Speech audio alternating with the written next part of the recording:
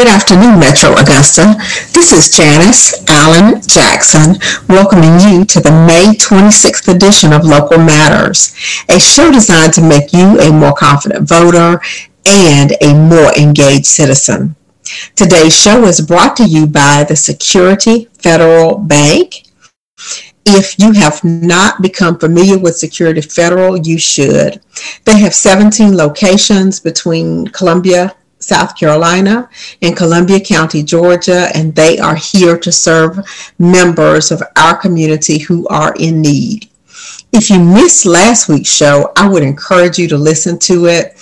We had two representatives of Security Federal come in and talk to us about their financial counseling program.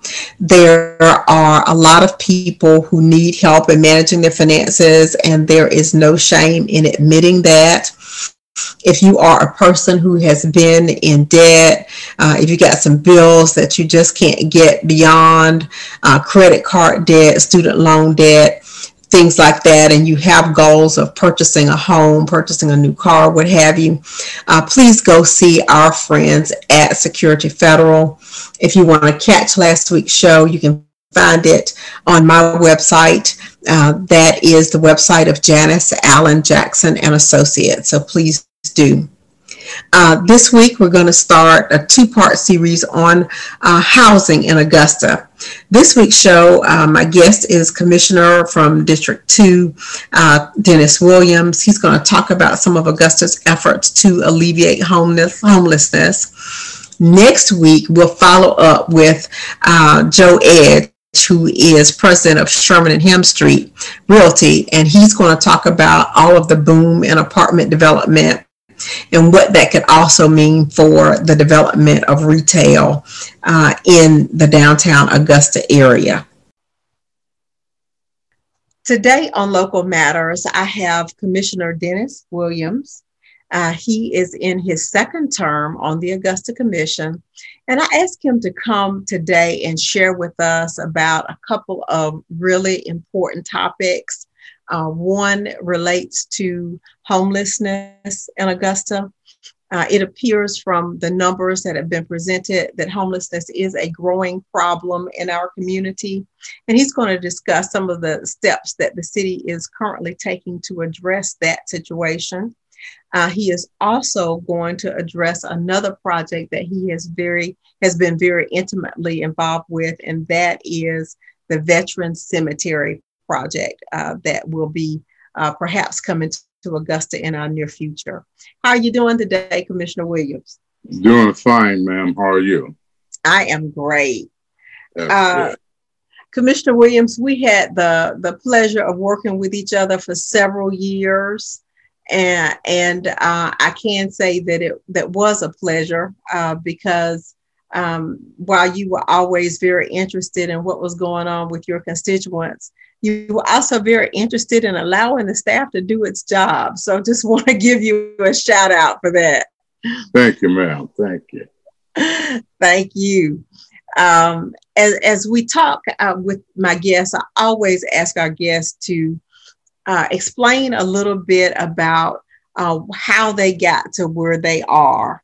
And in that vein, I would like for our listeners to know a little bit more about you. I mean, what is the reason that you decided to run for office? And tell us a little bit about your career prior to deciding that you would put your name in the hat to run for that seat for Commission District 2.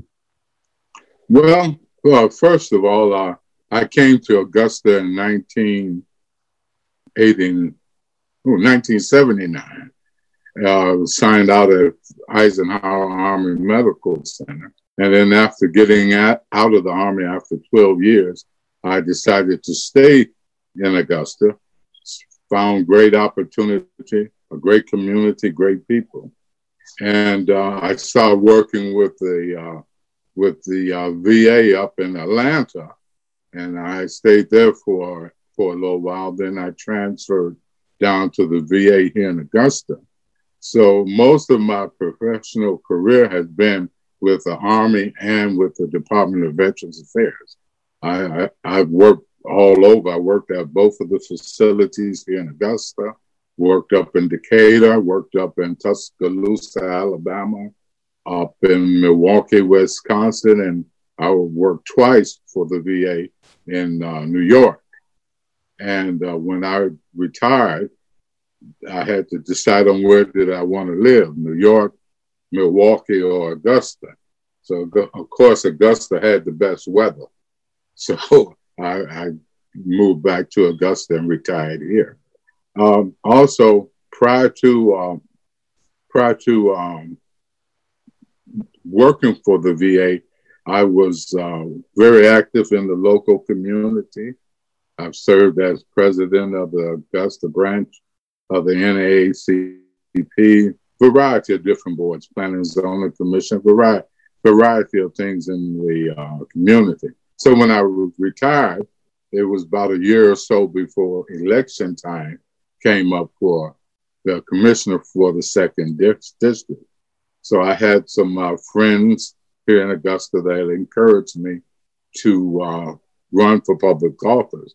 I wasn't all that keen on it, but I did run, and fortunately enough, I won twice.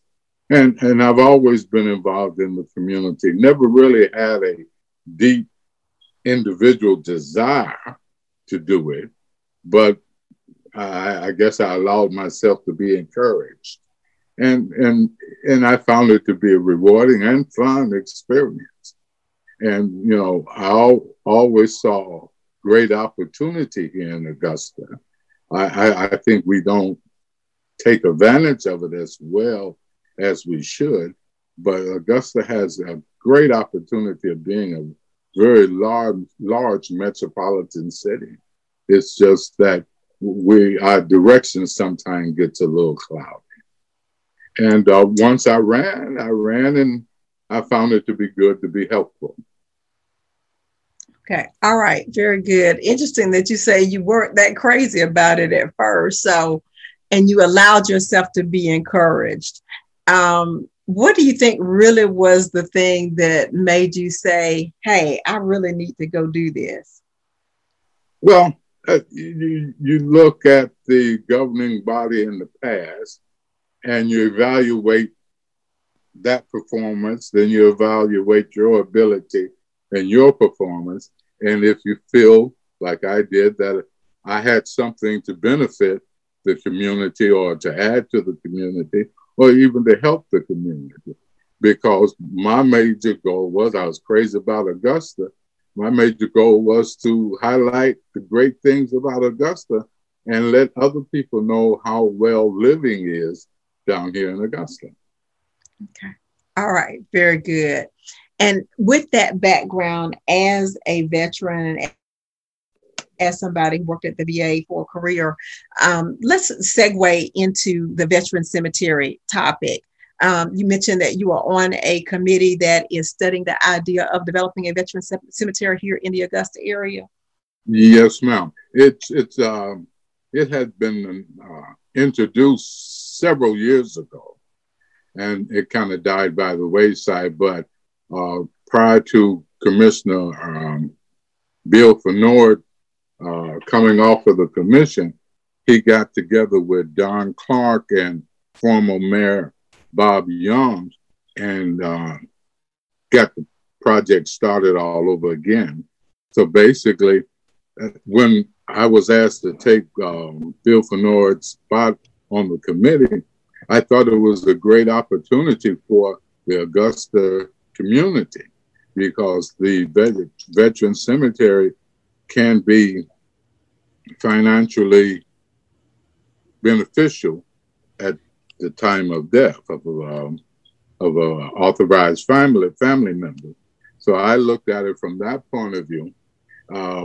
There's been we've done some of the project, and we're trying to get it on the state budget so we can get it into the Department of Veterans Affairs in the state by July the 1st. And the issue was having the land. Now, we could get the VA through the state to pay for the construction of the cemetery, but one of the major things that your local people had to do was provide the land. So we had the land out in Gracewood that wasn't fully being used, and so that came our sight. So recently, there's been some discussion about maybe it's not the best site. So we're also in the process of looking around to see if there's another site, because the major impact would be to have the land free. And then the state will bill it and be reimbursed by the Department of Veterans Affairs. And I think it's a great opportunity for our community.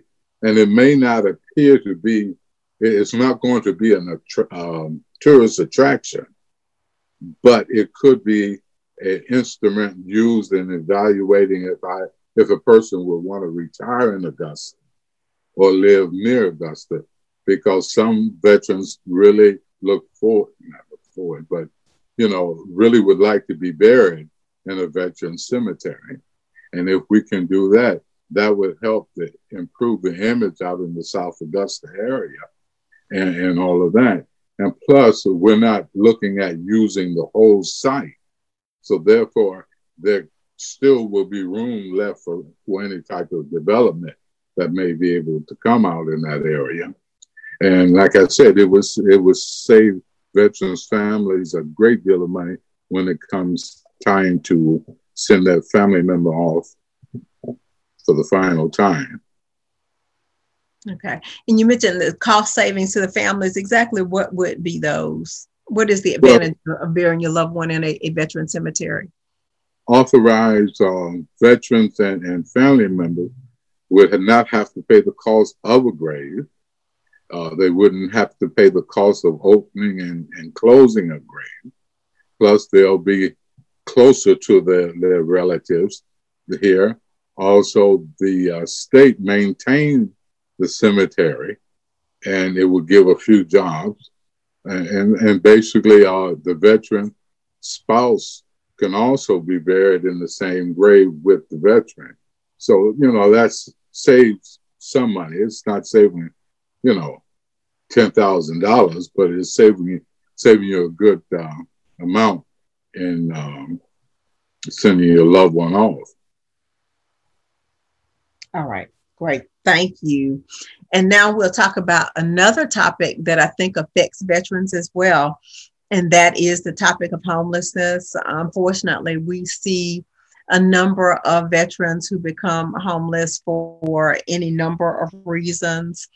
And obviously, we have a high population of veterans here in Metro Augusta.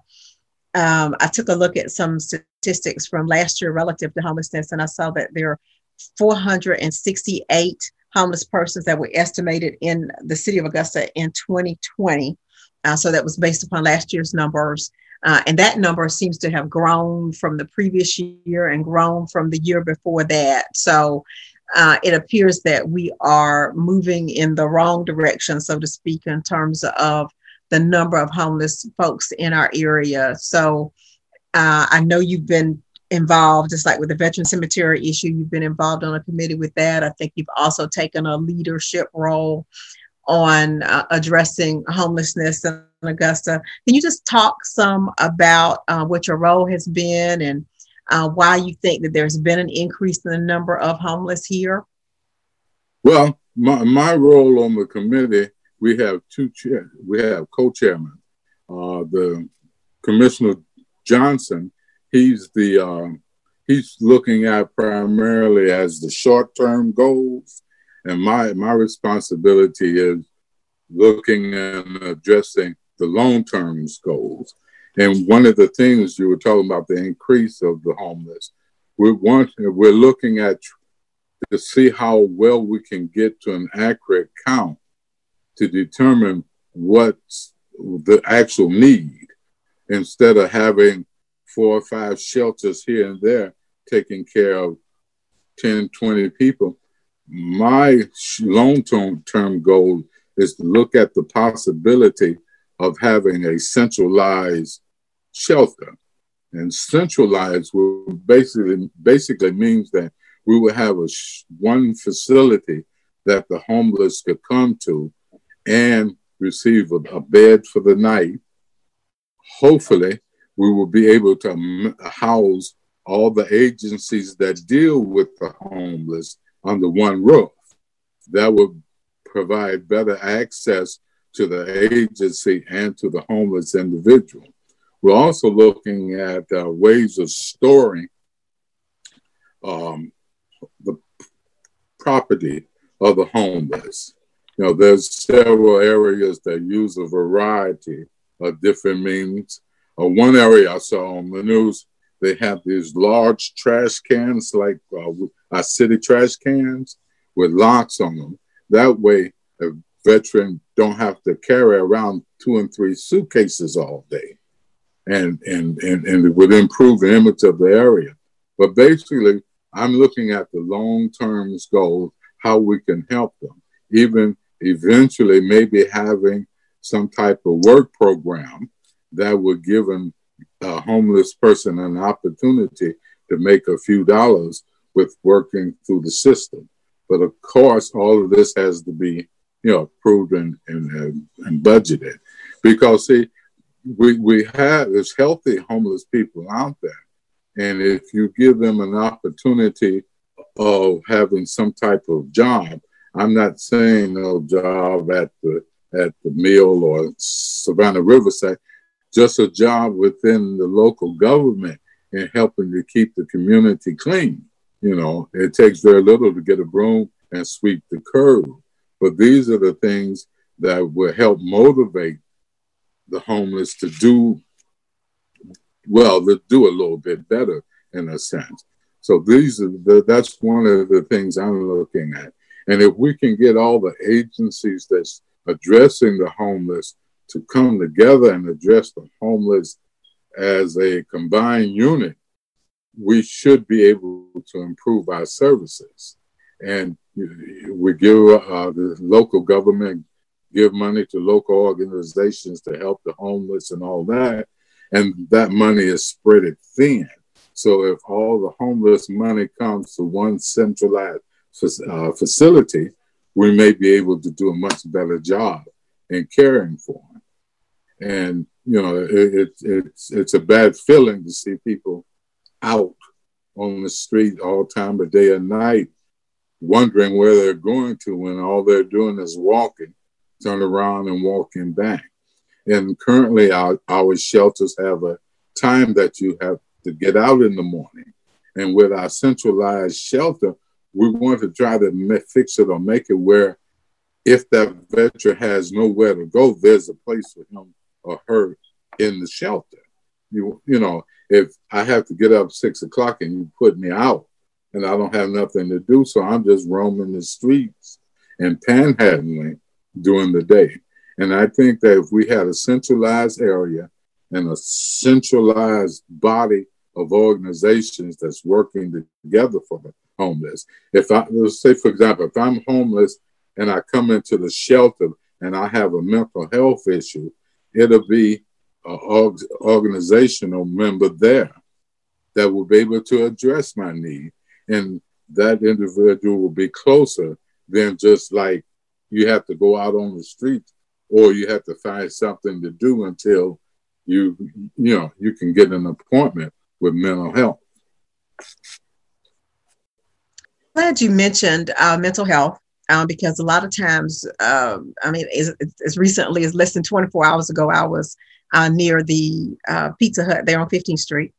And I saw somebody outside that appeared like he was perhaps mentally ill. And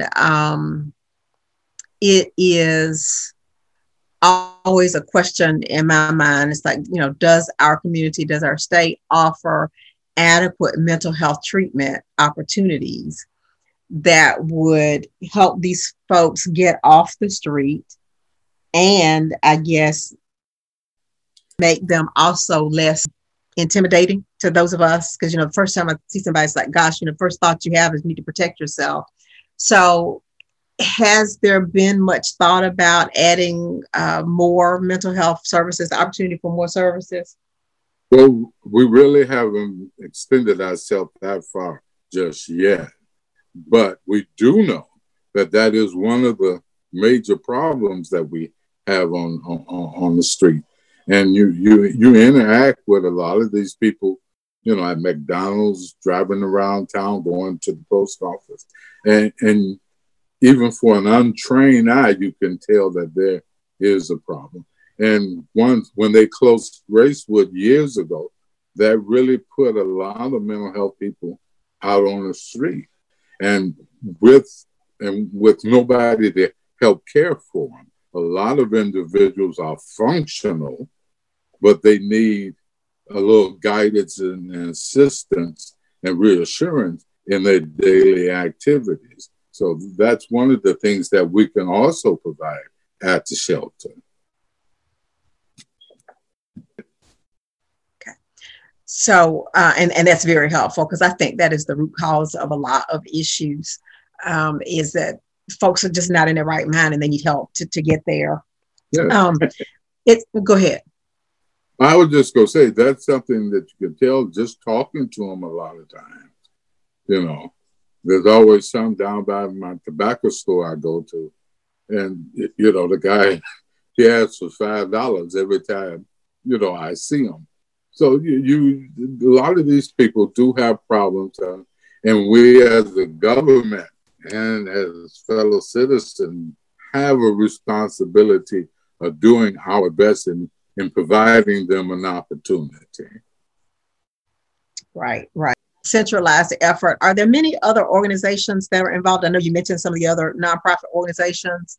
Have they all kind of come to the table to work with the city to advance our response to homelessness? Yes, ma'am.